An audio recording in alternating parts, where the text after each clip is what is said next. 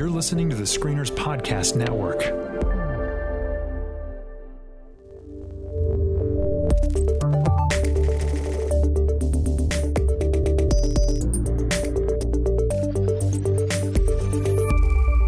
Welcome to the Next Trek Podcast. Every week we break down the latest episode of Star Trek Discovery and give our thoughts on the final frontier. My name is Chris. And I'm Tyler. And this week, we get to talk about the newest episode of Star Trek Discovery, Magic to Make the Sanest Man Go Mad. The official synopsis is as follows. As the USS Discovery crew attempts to let loose at a party, an unwelcome visitor comes aboard bringing about a problematic and twisted sequence of events. This was quite an interesting episode. What are your just kind of initial thoughts about this episode, Tyler? This is my favorite episode of Star Trek Discovery so far, by far. Wow. This is so okay. All right. Now this is leaves the others in the dust. It's not even close. The other ones aren't even close. Yeah, I tend to agree with you in the fact that I finally feel as though the characters are gaining traction, the writing is gaining traction. We're finally seeing what Discovery's potential is. Yeah, and it's feeling more like the Star Trek that I fell in love with and know very well. It looks more like a distant cousin rather than something that's completely unrelated. Do you know what I mean? Species. Yeah, exactly. Yes, a different species. So yeah, I agree with you. I think this is a really solid episode. It was filled with some really good guest stars. Yep. It was a really good episode of Discovery, and I can't wait to get to talk all about it with you. Yeah, I'm psyched. I think that, like I said, this is by far the best episode of Discovery. This brings us back to some roots of Star Trek. You know, we get time travel, we get Mudd, of course, who we knew would be back. It's basically, I mean, I wouldn't say it's a copy. It's a wonderful homage to, I think it was in your top 10 or episodes of Star Trek. It was basically Cause and Effect. Yeah.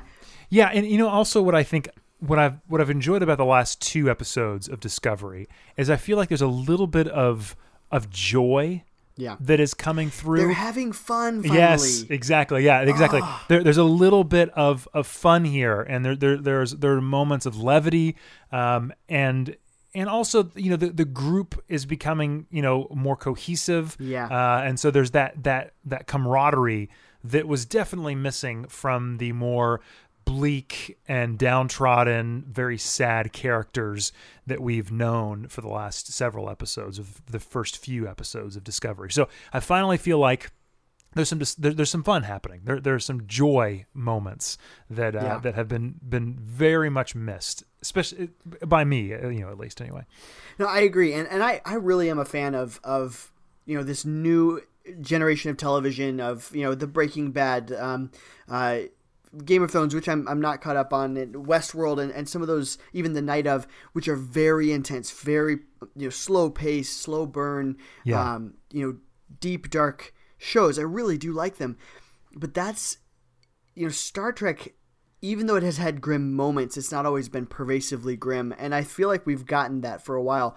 And I love that they're taking a breath. You know, we'll get back into that. I'm sure we will. You know, we haven't. It's been a little while since we've seen the Klingons. You know, and yes. There was no Klingons in this episode. None.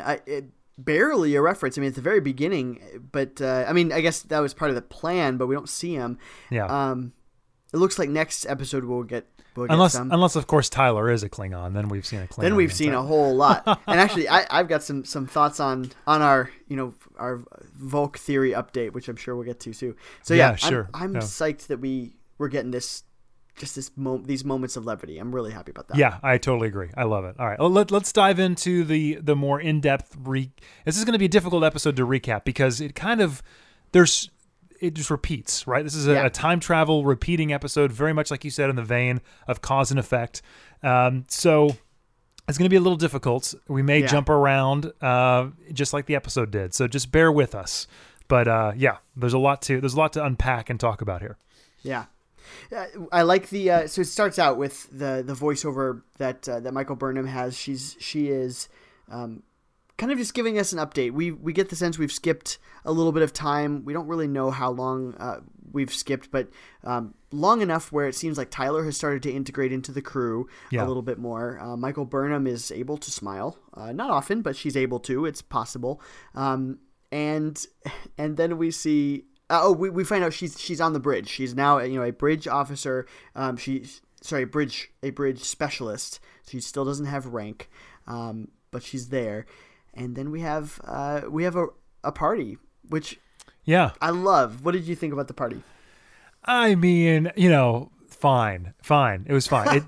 I talk about them having fun and wanting to, we want to see these characters having fun. But I think to your point that you've been making, I totally agree with you on, is that I feel like Star Trek has always tried to be in that elevated kind of sense of, we have fun. We're going to go to see, on TNG, I would imagine them watching a performance of some sort of classical music. Yes. And you don't have to imagine. We see it like I know. 8 times. Exactly. So that's the party. That's the stuff that they enjoy in that part of the future. It's more, we enjoy this. I don't think we've ever seen anything quite like this. I think in the JJ verse, we've seen things like this. Oh yeah, we saw a bar fight in the JJ verse. Right, exactly. So I again, like this comes into that world so much more to me than the kind of Alpha Prime universe that that they say that they're in. But it was fine. It was good. It felt like a frat party. There were beer. They pong. played beer pong. Yeah. That was maybe the only moment of the episode where I was like, all right. Well, it was Cadet Tilly, and she's basically still in college. Exactly. That's kind of how I took it. That's true. That's a good point. That is a very good point. So anyway, that all worked for me. The beginning felt like that the first scene in, I believe it is the newest Star Trek. I think Star Trek Beyond, when Kirk opens up his closet and it's the same exact uniform he always wears. And I think that's a good point to make. Is that at some point, although it's exciting, tedium does set in, and I think that it made that exactly. So I like this party coming in to say, "Hey, listen, Burnham is now fitting in with the crew. I mean, she's fitting in her role, but she has not yet fit in with the crew. Now she needs to forge relationships and be vulnerable. And this episode really is about vulnerability, is about being honest with each other. And I think that's beautiful. I think it's great. It's great. It's a very good place to start. Yep. In terms of the party, just so last week we hit a little bit on so last week's episode was called Lethe, and if you guys listened to that episode, we talked about the original series kind of origins of even that word. Although Lethe is the name of one of the rivers in Hades, it's got mythological origins. But there was a character in the original series named Lethe in the episode "The Dagger of the Mind," and it's the episode where they go down and there's that, I think it's the Tantalus device that makes people forget. In that same episode, so this is just weird, I think it's just coincidence really, but in that same episode, remember Kirk is talking with Dr. Is it Helen Noel? She transports down with him, and they had hooked up at the last Christmas party. And I was thinking, and there's like, they talk about this Christmas party as though it's like this crazy thing, this crazy rager that was happening on the Enterprise. And so that was the only thing I thought is, wow, was it like this, where we're just seeing people making out in the corridors and stuff? No, it was not. Did Kirk run a dignified party? No, you're right. This is what we've always wondered was happening in the lower decks. Yes, that's what I'm saying. Yeah, because you notice, none of the officers are there. Even Stamets isn't there until later on. He barges into the party, and they make that point. They're talking about why she's never had these kind of moments, in a crew, and she says, "Well, I was an officer. I couldn't fraternize with this segment of the crew." So it's a good point. We've not really ever spent a lot of time with the lower ranks, and so this is what they do for fun. What they're doing. So yes. So in the original series, we've got Sulu and Chekhov are just like partying like crazy by themselves in the lower ranks, or it's like Yeoman Rand maybe and Kyle. They're partying downstairs. All right. Well, so that kicks us into our time loop, and so this is before we know there's a time loop. So she's at the party. Tilly is just mercilessly pushing her toward Tyler, who is making this big brave speech about the fallen comrades, which, by the way, one, that's bringing the party down, Tyler. But two, that's right. How dare you? Yeah, but two, that was so. If in our Volk theory update, I think if he is a Klingon, that was the most Klingon we saw of him. A Klingon would stop the party and toast fallen comrades. Yes, yeah, I had the exact same thought. I thought that this is a very Klingon moment, a thing to do. It was like the fallen warriors. He's lifting his whatever. So I agree with you on that. Yes, I had a very similar thought because I've been watching him the entire time, both last week's episode and this one, just seeing. I honestly don't know that he is consciously Volk. I don't know that he is. Yeah, maybe he's even a sleeper agent and he doesn't even realize it. Yeah, I think what it more likely is they captured this, whatever. They use his memories and somehow Volk is like dormant within Tyler's brain. And so because otherwise all the stuff that he knows, but I think subconsciously the Klingon is coming out in him in subtle ways. That's my theory at the moment, because I don't think it's just Volk is just he's so good at acting that he's been able. That's what I've been trying to reconcile. Yeah. I think like you said, he's a sleeper cell. He's got the consciousness of a human, but underneath it all is this Klingon that at any moment will pop out, and then anyway. So there we are. So continue. Sorry. No, that I really agree. I think that would be cool. I kind of don't want him to be Tyler. Although if what you're saying, if he's a sleeper and he maybe doesn't even realize it, right. That makes it all the more tragic. Yeah, exactly. Well, but also, at some point, I have a feeling they'll be able to exorcise the demon. Yeah, right. Do you know what I mean? So right. Tyler is still there and will still be a part of the crew after they've been able to get rid of whatever this. I think that character will be redeemed. I would hope so. But I really hope so. But I think there'll be a few episodes, if not even a season, where they fully distrust him. Yeah. Whatever. They could do a lot of stuff there. So, but that's all speculation. Let's talk about the here and now. Absolutely. So they are just great together in this episode. I agree. So nerdily, I really want him to be Volk because I think that's sweet. But they were just great. They have an undeniable chemistry. The two actors do. Yeah. And so I want to see where that goes. So totally. Just along with Tilly again pushing the two of them together, not subtly in any way. I love just these weird, crazy glimpses into Tilly where we learn that she used to exclusively go for soldiers, but she's kind of in a musician phase right now. Tilly's still this college kid, but she's also Michael Burnham's humanity. Sure. Yeah. And I like that. I like seeing this thing, and we're going to continue seeing it. So as much as Michael Burnham is going to lift her up and raise her up, Tilly's going to continue pushing her toward her humanity. Yeah, exactly. They have both bring a different perspective on things. And just like last episode, we saw Michael tell her how to become more successful. Now Tilly is showing her how to be more socially aware. You know what I mean? So I think it's all good things. Yeah, totally. So they leave. The two of them, they are Burnham successfully gets out of having to dance with Tyler, but then they are automatically quickly called up to the bridge, and they don't know what's going on.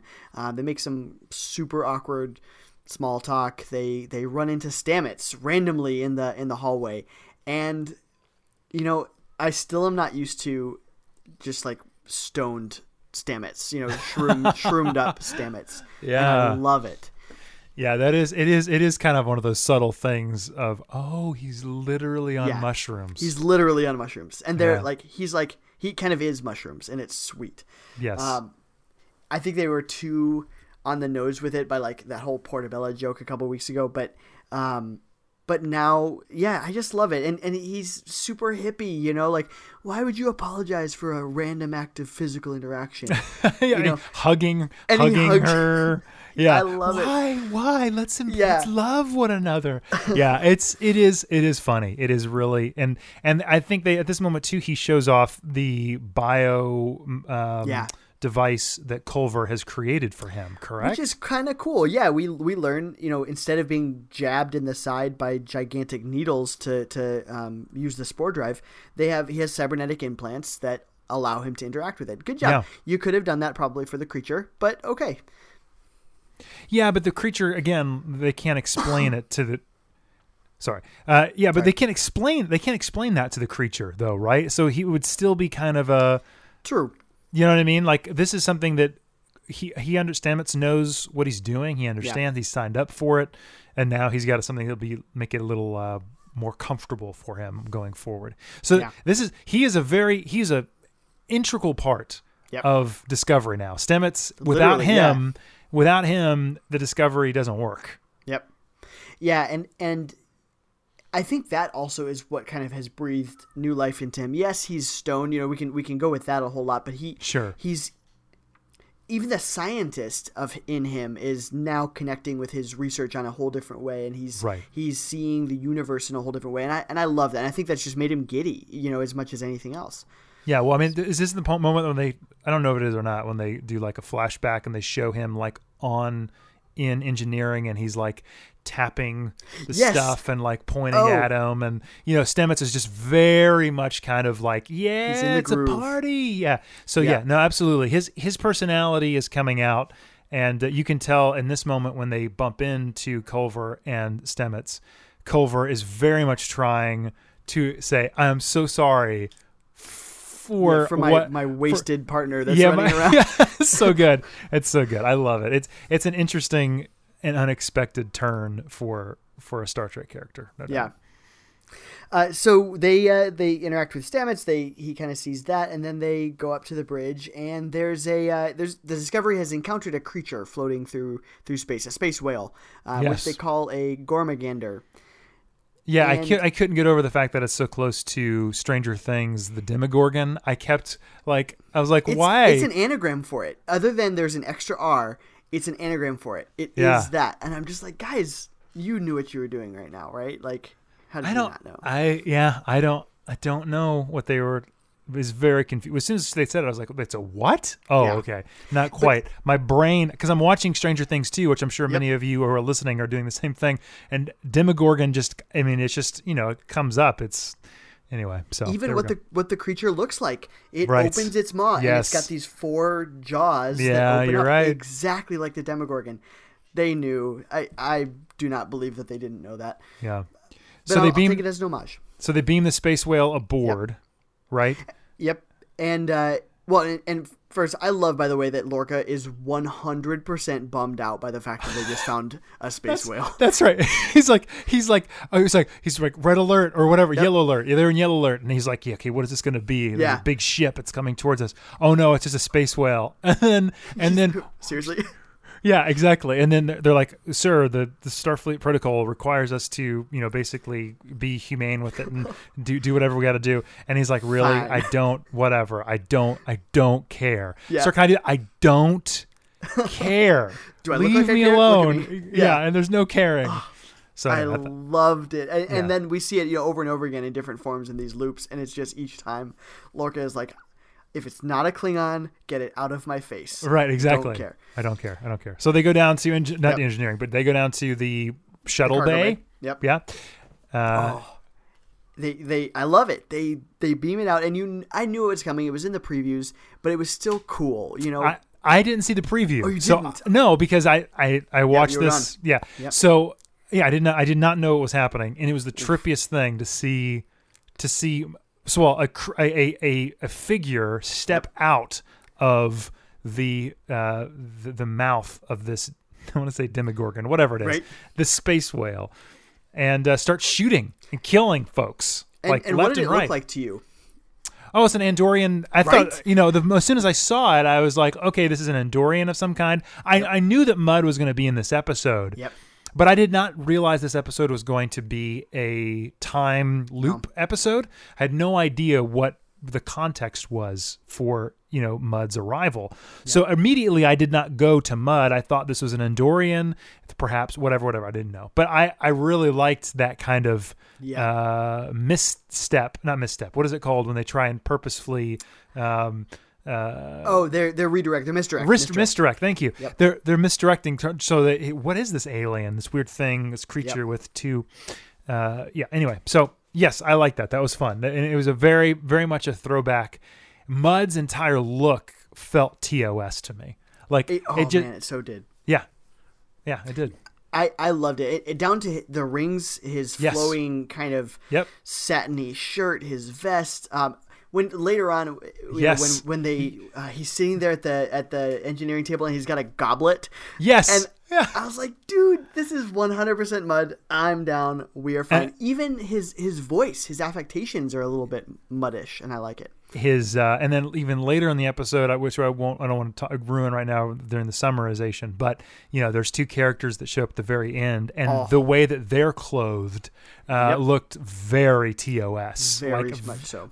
So, anyways, I really appreciated it. It definitely, again, I felt like I was in Star Trek, Star Trek universe for a lot of this episode. So anyway, this Andorian masked thing. Comes out, starts shooting everybody, and they're able to capture this creature or this alien in a corridor, right? I don't even think they actually capture him. I think that he just gets down there and they call down to him, and then he takes off his mask and says, "Hey, now this is what's happening." I thought they said they trapped him. Yeah, I think I think they turned off all the doors, and then he takes off. If that's true, sorry, that just clicked in my brain. If that's true, that probably is what triggers him to do that for the rest of the show, because they can't capture him because he controls all these force fields. Right. Yeah. Exactly. Cool. I think what we're seeing here is the very first sync. I mean, the very first loop. Stamets doesn't know yet. Right. So it's the very first loop, and then we start skipping loops. We don't see all of the Groundhog Days. Times. You know what I mean? Yeah. Yeah. So we don't see all that, but. So he takes off this Andorian helmet mask thing, and it's Mudd. Yep. And he is very mustache twirly, so much so. And it was weird. He says to the captain is talking to him through the main screen on the bridge. And basically the captain's like, "Okay, we've captured you now. This is very strange. Why have you done this?" And he said, and Mudd starts talking about the fact that he's going to learn about how the Discovery works. Yep. He wants to know everything about the Discovery. He's very excited to know more. And I can't remember if he says he'll do better next time, or... I think so. "I can't wait to see you again. We're going to go back." He's like, "I can't wait to see you." Oh, and then he says, "Oh, no, that's right. We're going back. I'm going to go back." And then he pulls out a device and blows up the Discovery. Yep. Which so reminds you of Cause and Effect, where the ship blows up again and again and again. Yes. It's great. We get very. I think he even says, like you said, I'm going to figure out the Discovery. I'm going to sell it to the Klingons. And then this thing, and I didn't notice it the first time around, but I noticed it the second. He does keep weaving in Stella, right? He keeps weaving in Stella of you Federation, you made me lose Stella. You made me, she was the love of my life, and I've not been able to be with her because of this war. And that's his refrain, which again comes back to bite him later on. And I love it, but I didn't notice it at the beginning until the second time. So nice, yeah. So then that's our first indicator that we have a time travel episode. The ship blows up, and which of course, even before flipping back, that tells you. Just as a Star Trek fan, they're not going to blow up the Discovery. So obviously something's going to change. But see, I didn't know it was a loop. So the first time it happens, they describe the chaos. So they're like, deck 1 is gone, deck 2, deck 3, deck 4, and I'm like, oh my gosh, this is a horrible thing. And then it just continues to go up the ship, and I was like, I leaned over at Melanie, I was like, what is going on? And then the whole thing blew up, and I was like, oh, okay. All right, so we're going. Okay, this is a loop episode. Okay, I get it now. I get it. And of course, we hear the "Staying Alive" beat coming back on. Oh, I loved it. We get back. We're in the party again. Stamets, and this is where it's going to get hard to do the recap, right? So, but just because they're each doing subtly different things. But so Stamets, the party goes mostly as normal, although we see some differences. Just the flow is slightly different. They interact a little bit differently. It's quicker. It's cut. The same things happen, but they just. Well, you've already seen that, so they just literally they edit it out. It's a quicker pace. Yeah. To get them into the corridor where they were before. Yeah. Right. Stamets. The difference though with this one is they get into the corridor. Stamets is not there. Right. Like that's more of what I mean. There are some subtle differences. Stamets isn't there. They don't run into him because he's now he's been experiencing this time loop. He comes and chases after them. Right. So Stamets is basically immune to all of these time loops. He is reliving them just as Mud is, and experiencing them while everybody else is reset. And it's because he is his connection to the spores have set him in some way, shape, or form outside of the normal space-time continuum. Like his experience is just slightly askew from that, which I kind of like. Which will be an interesting, because we've never had a character quite like that. I mean, maybe obviously Q would be that, but for him to be more sensitive to these kinds of temporal disruption, they can do some interesting things with a character who is sensitive. Yeah, I do too. I hope that this comes back. I hope this is something that is a continual thing for his character. Yeah. Like, something's weird, guys. I feel like something is off. Yeah. They can do so much with a character that is sensitive like that. Yeah, they really can. I like it. I think, we haven't even revisited this whole weird mirror thing that happened a couple episodes ago that they just dropped in. Which originally I was thinking, that's why he's able to. Yeah. And it may be both. I don't know. But they actually may be connected with the fact that he's able to be more time sensitive. Sure. So we'll see. Yeah. So the party goes forward. Like we said, we run into Stamets. Stamets tries to kind of get this message across to them that something is wrong, but he's not able to. And I think even Culber is pulling him back at the time. I think he is. He's like saying, okay, we got to get out of here. Well, he's more insistent. He seems a little bit crazier. You know what I mean? Yeah. He's got the wild eyes, wanting them to listen. Yeah. And he says to them, it all starts with the not Demogorgon, but whatever it's called, the Gormagander. Gormagander. No, it's Demogorgon. It's just, don't even worry about it. It's Demogorgon. Yeah. That's the space whale. The space whale. So that's the last thing he says to them before they get on the turbolift to go to the bridge. Like, it starts with this thing. And they're like, what are you talking about? Right. Stamets is just nuts. Yeah, Stamets is crazy. At least I like that Burnham and Tyler are smart enough to realize the trigger when they see it. At least that, it's a Gormagander. The odds are astronomical that we would run into one, all this other stuff. So their threat ganglia are raised right, a little bit. Although, by the way, Saru's threat ganglia is never out in this entire episode, especially even when Mud has a phaser pointed at him. I was like, guys, you made this whole big deal about this weird junk that comes out of his head, and he's just fine. He's not ever threatened. Anyway, sorry. Well, maybe he knows that at the end of the day they'll all be fine. That's true. He's just happy, but he's threatened by Michael Burnham every time she walks into a room, but not Mud with a phaser. True.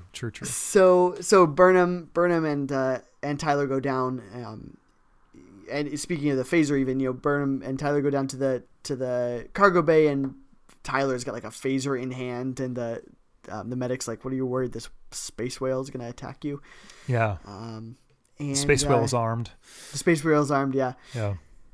And then I think there's an intruder alert. And I think it's a black. It's a black alert. Oh, black alert. That's what it is. It's a black alert. Yeah, isn't it? Isn't it this time? There's a black alert, correct? Yep. Because they're down there. I was thinking it was going to be much more of a Groundhog Day, where the Yep. same thing happens every single It's day. a little different, yeah. And that Mud just gets smarter every time. But that is not what happens here. Well, it did probably, but we've skipped. He's just gotten smarter every single time. We as the audience experience this day with Burnham, because Burnham is the surrogate here, not Mud, not anybody else on the crew. Burnham really is the kind of, not Stamets. It's definitely through her eyes. And so every time we experience it with her, there's got to be, a dozen or maybe even more loops that have occurred. And so this is one of those that have happened many times before we see it. So so the black alert happens, and then we shot back to the bridge, right? And the captain is like, I didn't call for a black alert. Yeah. Right? Yep. Isn't this the time? Yep. And that sends them to engineering because they're already there with phasers ready, essentially. And so that sends them, get to engineering real fast. Something's going on down there. Yes. And they get in there, and Mud has Mud's killed everybody in the room, but it's not the last time he's going to kill people. Yes. And he's like, it's like a kid trying to, I don't know, fix the radio in his car or something like that. He's got like the dashboard of engineering, like all ripped out and jerry rigged and stuff. I love it. And he's drinking out of this goblet, and he's got his rings, and he's just so dastardly. It's awesome. It's just so good. And he's got his master plan and of you're going to tell me how the Discovery runs. You're going to tell me how this spore drive works. I can't figure it out. And then Stamets shoots him in the back with a phaser. But it's no use. Well, and we should also say that Mud has prepared for just about everything. That, he's got force fields up because they do try and shoot him and stun him. But, he's got a force field. Are you serious? Of course I'm going to put force fields up. Right, exactly.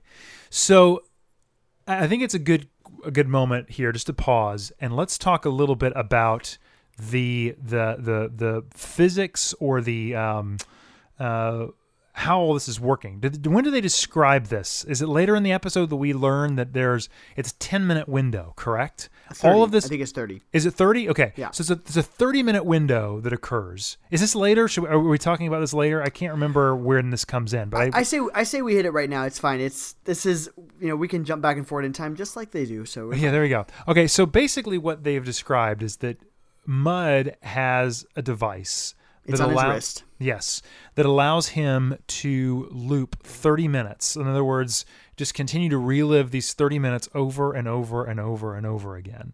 And he also, at the same time, has rigged some explosives, I guess, that he can activate any time with a button he has and blow up the ship. Yeah. So whatever comes first, either he destroys the ship or the 30 minutes is over. But the question to me is like, so this moment, does he have the ship rigged to explode no matter what? I think so, and he has to stop it, I think. Or he can activate it. I think it goes either way. Okay, because that was what confused me a little bit at this moment. That's why I wanted to bring it up to you, is that Stamets shoots him. Yeah. So he's not able to push the button to blow up the ship. And he's also not able to start the next time loop or whatever. Right. So I was when I saw this, I was like, well, why didn't time just continue? Yeah. If he wasn't there, I think that's what it is. He's got to either stop it, or that makes sense. He's got to do one way or the other. He can just blow it. He can start it. He can blow it up whenever, or he can, if he doesn't, cancel it. Cool. It goes. That was my question. I was trying to get my head around the technical aspects of how this time loop. Let's do the time loop thing again. Works. So okay, that makes sense. I buy that. I think it works. Okay, it's cool. Definitely not as Groundhog Day like as I thought it was going to be. And in fact, I gotta admit, I don't love Groundhog Day itself. I don't love it. What is wrong with you, sir? I know. What is wrong with you? I feel real bad about it. But I love all other ripoffs of it. So I don't know what it is. I know. Supernatural, one of its best episodes of all time was their Groundhog Day one, and it's a phenomenal one. I have never watched Supernatural. I don't even know what that show is about. Supernatural, one of the greatest shows. No, ever. no, Yeah, don't stop, nope, stop. I'll go there. Listen, all day I'm long. gonna do you a favor. I'm gonna edit this out of the podcast. That's not even gonna show up in the feed. I will It's stand not. by it. No. I'll I'm stand sorry, by it, man. and I'll put that in our show description for this It is week. it's a CW show. Yes, it is. And Oh no. it's amazing. It's amazing. No, no reservations. Okay, we're just gonna not talk about this because it's hurting our reputation, and I'm afraid it's rubbing off on me. So I want it to stop. Regardless, one of their best episodes is that Happy Death Day just came out. Yeah, great movie. It's great movie. Great movie. I walked out of that movie. I was like, I'm buying this. Immediately. It was so crazy. I loved it. All right, ladies and gentlemen, thank you so much for joining us on this episode of The Next Trek. Next week, we'll have a different co-host, but I really appreciate. No, that's okay. All right. Wow.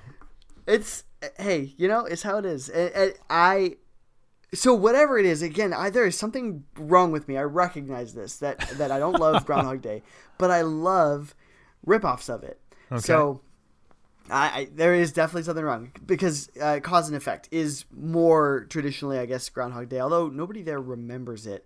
It's more like if we saw Stamets, if we saw this from Stamets' perspective, this would be Groundhog Day. Or if it was more from Mudd's perspective, it'd be Groundhog Day. Yes. Yeah, I think more so Mudd's, because Stamets, I really do feel like, although he remembers stuff, it still feels like he's in a little bit of a haze. You know what I mean? So yeah, and that's probably him being a little stoned too, but it's right. It's both. So let's see. So it blows up. Mudd gets shot by Stamets. It blows up. They go back to the party, and honestly, this is one of. I'm trying to think. Am I skipping ahead? Is this one of the really good? So Stamets goes and finds Burnham at the party, and he says, "Hey, I need you to talk to Tyler." He predicts. I think he just tries to just write out and say, "Hey, I need you're in a time loop." Right. You're in a time loop. They have a great moment, and this is why I thought about Supernatural. But they have this great moment where he just doesn't repeat her words, but he says her words at the exact same time she's saying it to prove that they've had this conversation like a whole bunch of times. Right. And then he finally says, "Look, this is ridiculous. Tell me something that you've never told anybody, so that I can just walk up to you, say this to you, and you know that we've had this conversation before." And yeah, and that happens, she leans in. But I think before this too, is this when he asks her to dance? That's what I was wondering. I was really stuck and wondering if I was skipping ahead. No, that's later. Okay. Oh, what's in between this? Sorry, I'm looking at this recap just because I'm getting confused here. I've totally lost myself on this. Yeah, this is okay. So this go around is Lorca. We see Mudd killing Lorca over and over again, which is a great sequence, by the way. It's great. Yeah. Yeah, just the way that's shot, it's like a one shot. Him. It's focused on Mudd, and he, kills Lorca over and over again, and basically says, "I've killed you 50 some odd times." I think. Yep. Yeah, that's pretty great. That's a pretty great little He's eating a sandwich on the bridge as he beams Lorca into space. Beams him over. So this is the joy thing. Even though it's a horrific thing, it's still having fun. You're not like, oh my gosh, did he just brutally murder this? He did. But he was having fun doing it, and I love how everybody else on the bridge is just staring at him doing it. Yep, I love it. I was just like, what is happening right now? So anyway, it was just a good amount of whimsy and just fun, with death. So there it is. And even it's even wide compared to the Happy Death Day. It's just this weird. People keep dying over and over again, and yet it's really funny how they handle it.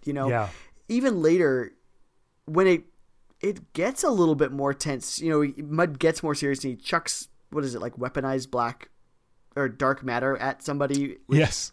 As you do, and it's supposed to be the most painful way to die ever, and and yet they still handle it well. It doesn't go so dark that it takes you out of the enjoyment that this episode has. So yeah, no, absolutely. I do agree. Yes. Let's see. So then time resets. We get out of this, and oh yeah, the other thing, Mud is the only person ever who would figure out how to operate the transporter with a wave of his hand. Oh right, yeah.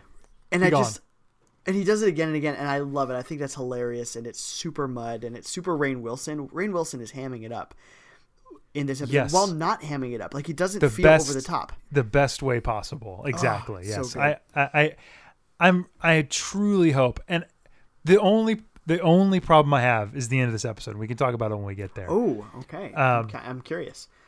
Yeah, I think it's awful. I think it's the worst way to end this thing. Just from a logic standpoint. Okay. I think I might know where you're going with this, but we'll see. I'm kind of curious. We'll wait till we get there. Let's keep going though. Let's keep trucking because you know.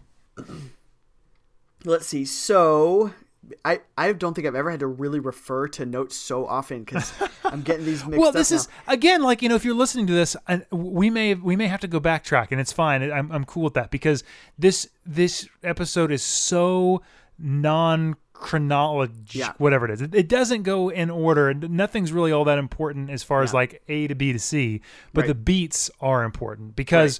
Honestly, like I said before, this entire episode, even though it has this fun time loop mechanic, is really about Burnham becoming more vulnerable. So that's what we're seeing here. Is she's living these 30 minutes over and over and over and over again, and every time starting back at the beginning, but hearing from Stamets what occurred the last time.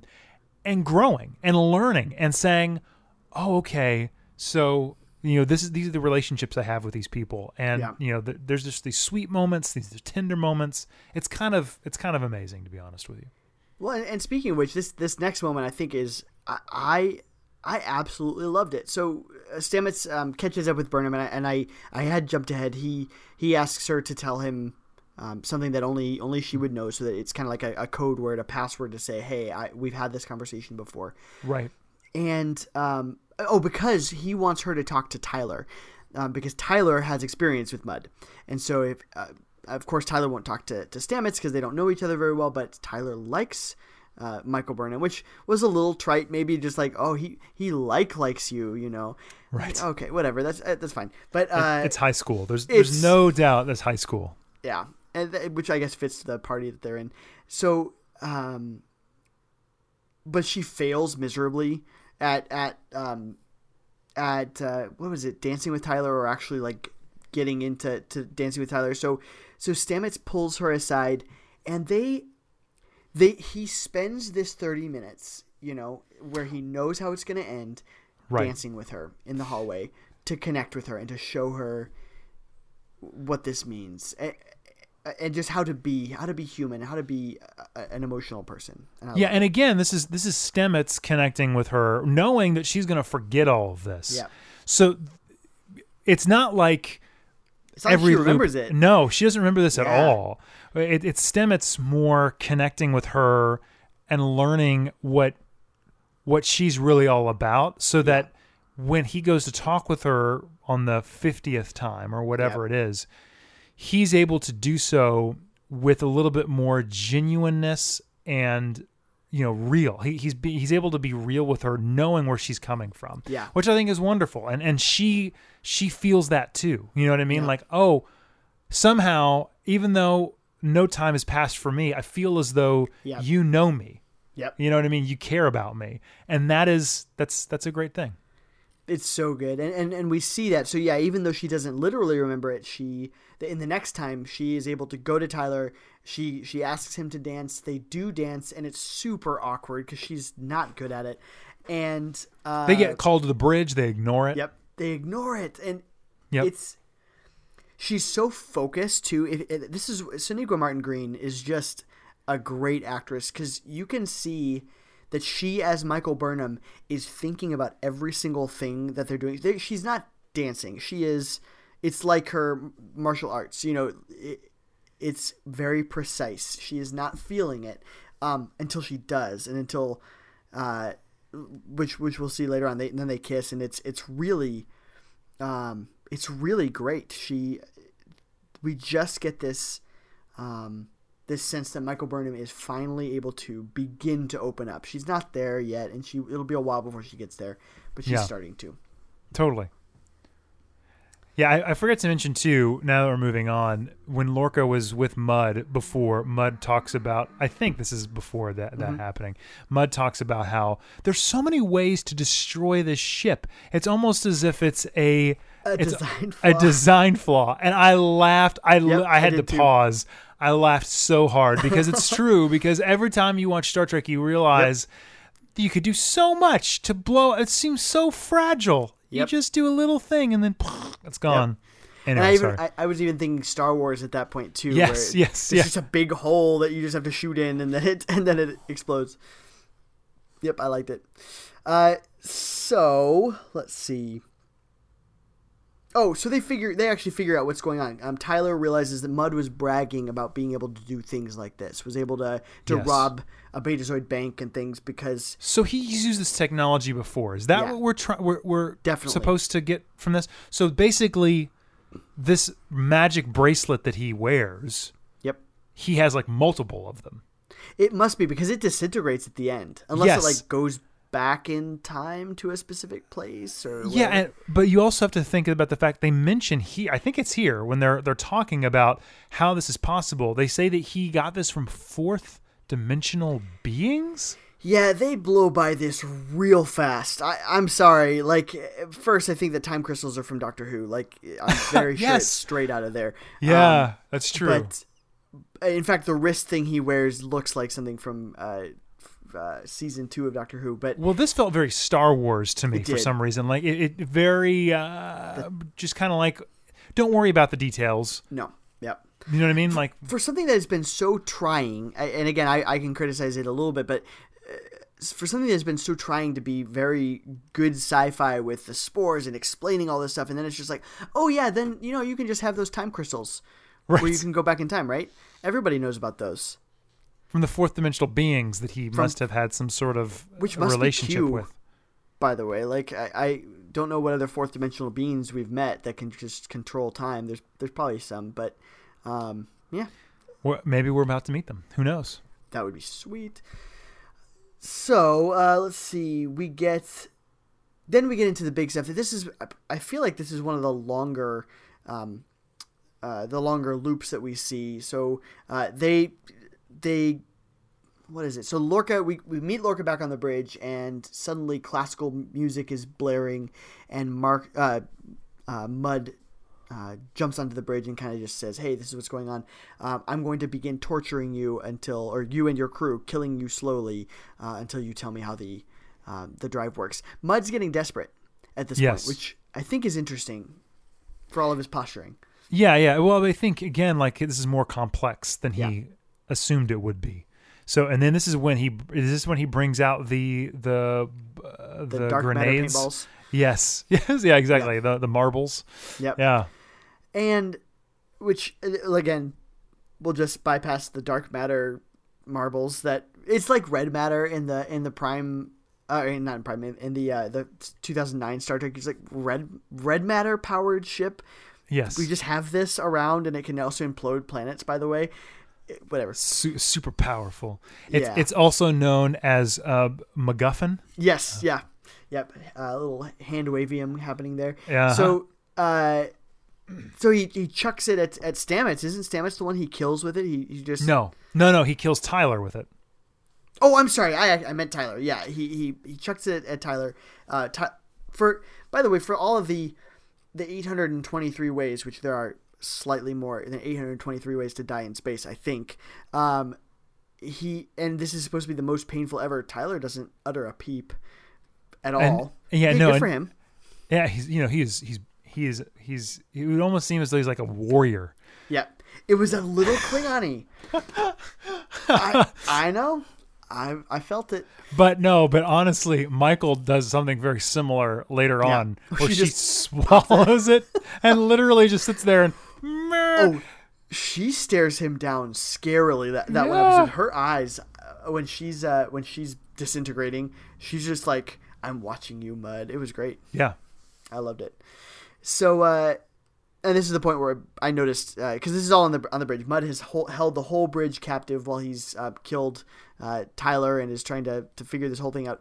This is when Saru's threat ganglia are never ever out, but it's fine. Yeah. So, but now Stamets steps forward after watching Tyler die horribly, and then explains everything. Everything. Why? This I like. I actually like this. Why? Why do you like this? Why does he care? Why would he do that? Why wouldn't he just let everybody die? He knows in 20 minutes or 5 minutes or whatever it is, it's all going to reset. Why give him the information? Because this is the problem I have with the end of this episode, is that they don't... He now has this information. Yep. Oh, I think, and Stamets knows this. I actually think Stamets has a plan, and we see this because it's not long after where they put it all together. Stamets has a plan, so he says, "You need me." He pulls up his sleeve. "You need me. I need to be plugged into it." Yeah. And then and I can't remember why this one resets. It resets because of her. Because no, it doesn't reset. Oh, he gets right. everything he needs. That's right. He calls the Klingons. Right. He's got them. Everything's ready to rock and roll. But Michael comes into the ready room. Is that what we still call it, or whatever it is? The captain's ready room, and starts talking with him and saying how she is more valuable than anything on Discovery because she killed their Messiah. She blah blah blah blah blah, and then reveals herself to be the mutineer Michael. Anyway, so and then go ahead. This is Stamets' plan. I really think it is because they come up onto the bridge after all of this. So Stamets, Tyler, and Burnham come onto the bridge after Mud has done his whole posturing. On. Tyler, do you play video games? I do. Okay, so you're playing a video game, right? And you're like 2/3 of the way through a level. Yep. And your life accidentally goes down to 10%. Yep. You know there's no way you're going to finish that level. Yep. Do you continue, or do you just jump off a ledge so you can start back at the beginning with your full life? You die, and then you go back to the... So there's no but reason. Think about it. It's more... I really like your analogy, but I don't think for the reason you think I do. It's because... Okay, so in video games, with levels that you're playing, you are learning each time how to... Even if you die 50 times, you are learning each time how to beat this level. Oh, shoot, okay, I know this thing is going to jump out. It's going to kill me. Yeah. And that's what Stamets did. And Stamets, with this, the thing you can't do in a video game because they're NPCs and you cannot plan with them. But he does do this because we know each time he resets, he is talking to Burnham and who talks to Tyler. I think he finally comes up with a plan and says, "Okay, here's what's going to happen. All this stuff I told you. Okay, great. Here's we're in a time loop. Awesome." Burnham. We're gonna go up there. He doesn't know Tyler's gonna die. I don't think. But I'm saying at that point though, once Tyler dies, Stamets says we can't really continue without Tyler, so I'm not gonna reveal my entire biological connection to the ship. I don't think it depends on Tyler. It's more Burnham and him. He knows Burnham is the bigger fish, and so Tyler is just her excuse to go over to the ready room and say. This is going to happen. I can't live without Tyler, who it was obviously fake. I mean, she's known him for this whole emotional attachment is easy for her to disregard. So I'm not saying she's lying about it. I'm just saying she's over exaggerating her attachment. I can't live without this guy that I've known for a little while. It's not that. This is a plan. Yeah, okay, but it's a horrible plan is my point. No, I loved it. I thought it was fantastic. The whole thing is you can't con a con man, and they do. No, but see, nothing that happens after Tyler dies is important to anybody but Mud. Yeah. But what do they learn? What do they learn? It's not about learning, it's setting him up. For what? It's setting him up so that they can entrap him. They can get him back with Stella. And the Stella thing is a stretch for me, but the whole solution of it is But they already know a plan. everything. But they already know what I'm saying is that never mind, it doesn't matter. We're gonna move on. No, this is big because so Burnham. What do they know? What do they learn, or do they know after Tyler dies? Continuing that ruse. What do they know? Why does Stamets reveal himself as being so important to the ship? Explain how the Discovery works when he didn't have to. It buys them more time. No, it doesn't. Yes, it does. It buys them more time because so she goes back into the ready room. She swallows the dark matter pill, and then we're on our final loop. We're on our final loop, and so what this does, this whole loop is a con, right? So we see Stamets, Tyler, and Burnham go onto the bridge. They reprogram. Yes. They reprogram the captain's chair. They reprogram all of these subroutines to lock Mudd out. Okay, but Tyler, my point is they could have done that without telling Mudd anything. Of course they could. But it's a con. The whole point is about conning a con man. It doesn't have to be a con. The only reason why it's there is that's just storytelling. That's good storytelling. I'm fine. No, no, because okay, I'll tell you why it's not good. Because let's get to the end, and then I'll tell you why I have a problem with it. Because they literally tell Mudd everything. They say, "Here's the reason why Discovery is important. Here's how it works. Here is how I physically connect into the thing. Here is everything about." They did not have to tell him a single thing. Once Tyler died on the bridge, they could have just jumped Mudd or tried to kill him or whatever, and reset the time loop. Dead.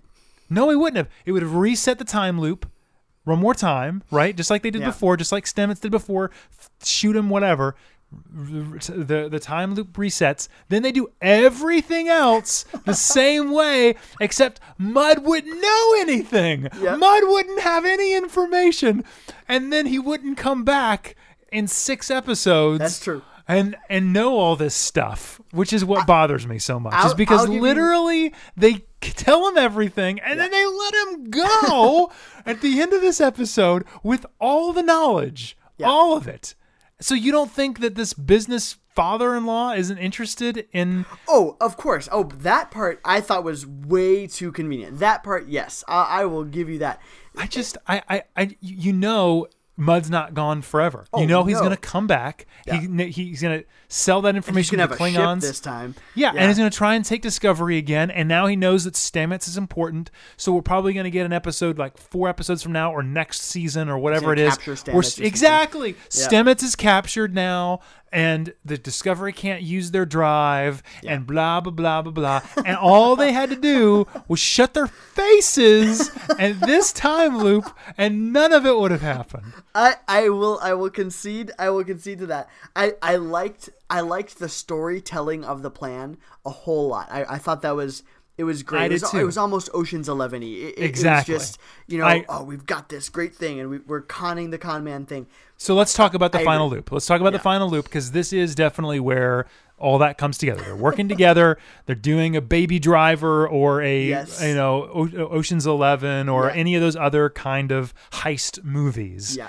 They have a plan, and they're going to do their best to execute that plan in the best way possible. Yeah, it's great. They lock Mudd out of all the systems. They basically show Mudd what he thinks he's going to see, and then they show him everything that they can, and they get Mudd to They get Mudd to signal what he thinks is a Klingon ship who's going to take possession of the Discovery, when it's in fact Stella and her father, the Count or the Baron, I think. Yeah. And what did you think of seeing Stella? I thought the scene was quite fun and funny. More from Rainn Wilson's acting than from their appearance.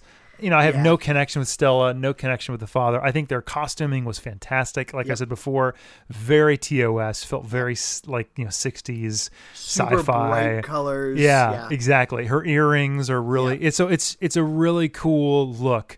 But Rainn's acting as Mud here really sells it, because he's trying to be so subtle, where he says things like, and this is obviously in the script, but I can definitely see anyway, where he says, you are, he realizes that he's been talking for so long, this fake, reality in his head, where he's been telling people about Stella, him losing Stella. So important to you me. were so, yeah, you are. So you realize that he's bought into his own lie, and then he's realizing that he's in a lot of trouble now, and he's going to have to, so I like all that. That was great. Yep. Yes. Very charming. And that's the very original series ending to it all, is he's going to get his comeuppance, he's going to be, just like, actually, the last time we see Mud in the original series until the animated series, is him being stuck on a planet with Stella forever. It's with a billion Stellas, because they can replicate themselves now, and which I loved. I think that's hilarious. It's so good. If you really stand to think about it, much like a lot of the original series episodes, if you wait for a second and go, they just released this guy who just hijacked a ship. Yes. Forget Michael Burnham, who pulled a phaser on her captain that one time we sentenced to life in prison, and we vilified her in the entire human race. We've got Harry Mudd, who just tried to sell out his ship to the Klingons. We're going to let him go. Who has critical classified information now about how this... forget that's Starfleet security stuff going on right now. Yeah. I just don't understand. I just don't. But it did. You're right. That is the reason why this felt so much like a more traditional Star Trek episode, because it had a beginning, middle, and an end. Yep. This particular episode, if you knew nothing else about Discovery, you could watch it, and it has nothing. It's a standalone episode. It has nothing to do. It is. You would get everything. They explain who Michael Burnham is and what she did. We're at war with the Klingons. You would get everything from Discovery in a nutshell, just like a Next Generation episode. True. Yeah, I agree. Yeah. What did you think about the little tag at the end between Burnham and Tyler? This is the second episode in a row where we've got Burnham and Tyler having a little moment together, and he says, "I'm really sad that I missed our first kiss." And then it ends.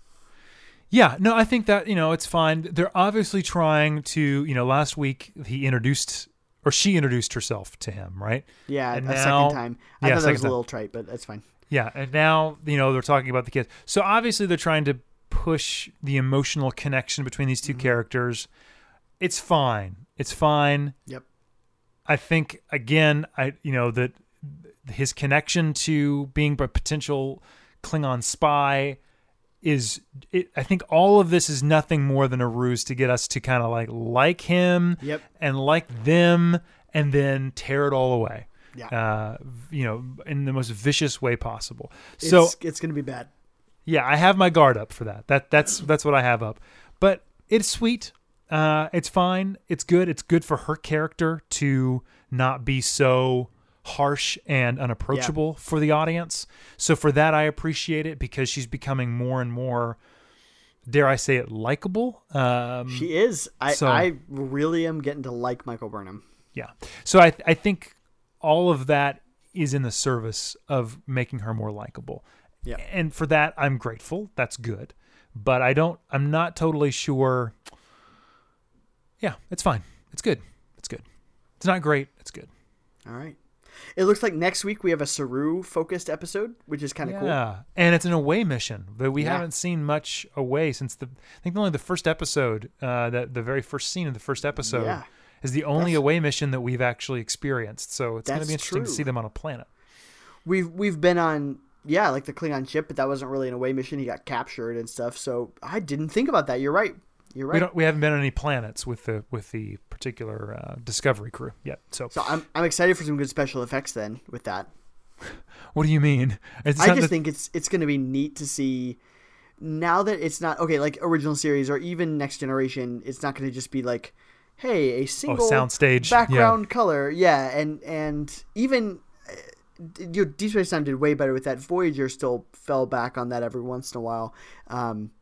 So I'm excited to see. It's of course going to be super green screen, but they've been doing such a good job with effects. I'm looking forward to seeing some good stuff with that.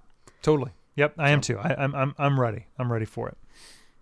So any last thoughts? Anything to bring up? No, I don't think so. I think this is a really solid episode. It's a step in the right direction for me for Discovery. I feel like if you've had problems with the series, these last 2 episodes hopefully have begun to speak a little bit to those concerns.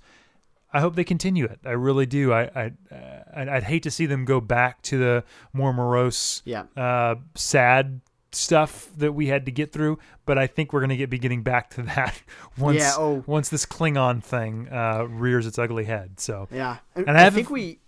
Go for it. No, go ahead, please. I think we only have 2 more episodes until the end of this half of the season. So we know, next week will probably be. If it's another standalone, it'll be 1 more, and then with hints at bigger things, and then obviously something huge is going to drop in 2 weeks. Yes, yes, and I think it'll be interesting to see what that thing is. Yeah, if it is, this Volk thing.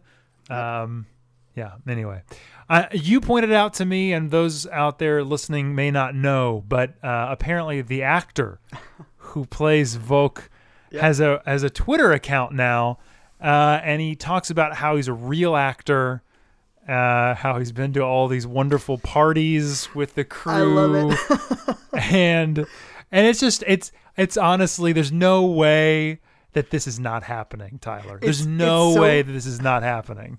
It's so cool. This actor, this Twitter account, we'll try and link it in the show notes too. It's Javid Iqbal, and he's like, it's just like a dude in. Like he just whoever's running this Twitter account is just like cutting and pasting Volk's face over somebody in these different scenes. So it's like him with his arms around like Anthony Stamets or Sonequa Martin Green with just Volk's face superimposed over. Right, it. yeah, and I mean like they're obviously out to like dinner with the cast members. Everybody's out of obviously their uniforms, and they're in their real. These are the actors, right? Yeah. And then you have just the IMDb profile thing for the actor who plays Volk just sitting there in full Klingon makeup, just like, I'm a real actor. I love it so much. And what would it's probably some Yahoo on Twitter. It's probably not anybody related, but I would love it if it's actually some PR guy that's his job is to impersonate this guy on Twitter. It would be because I'd love that. I just think that would be so great. I have to say too, this is totally outside of this episode, but this is more along that level. The more thing that brings credence to me to this entire theory is that, have you been watching After Trek? This is the official show. I missed this week's, but okay. I've been watching up until this point. I haven't watched last week's, so correct me if I'm wrong. They have not mentioned this theory. No.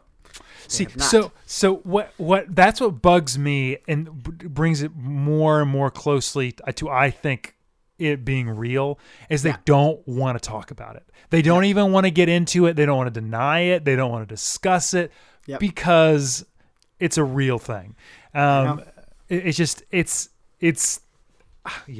think it really. Have they had Tyler on the show yet? I think he's on this week. I think it's the one that it sounds like we both missed. So who knows? Really? Maybe it's there. I believe. Oh no! I saw this week's, but I didn't. You saw this week's. Yeah. So he was not on. Who was on this week? The actors who play Culver and Anthony Rapp. It's Anthony Rapp and Culver. Oh, okay. I don't know the actor's name for Culver. Yeah. I forget Anthony Rapp, but I forget the other guy. The other guy I've seen in a lot of stuff. Anthony Rapp was new to me, but the other guy I've seen in quite a few things. Yeah. So that's. I just find that to be suspect when the official After Trek discussion of the episodes do not even acknowledge, don't even want to touch it. So it'll be interesting to see as the series goes on if they actually ever get back, if they ever actually do mention it, or if they're just keeping that close to the vest and saying, no, we're not, we can't talk about it.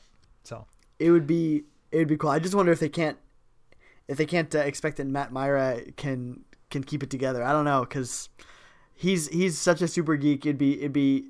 I mean, he's a professional. He could do it if they told him he can't talk about it. But it would be cool if he would tease it and just play it up.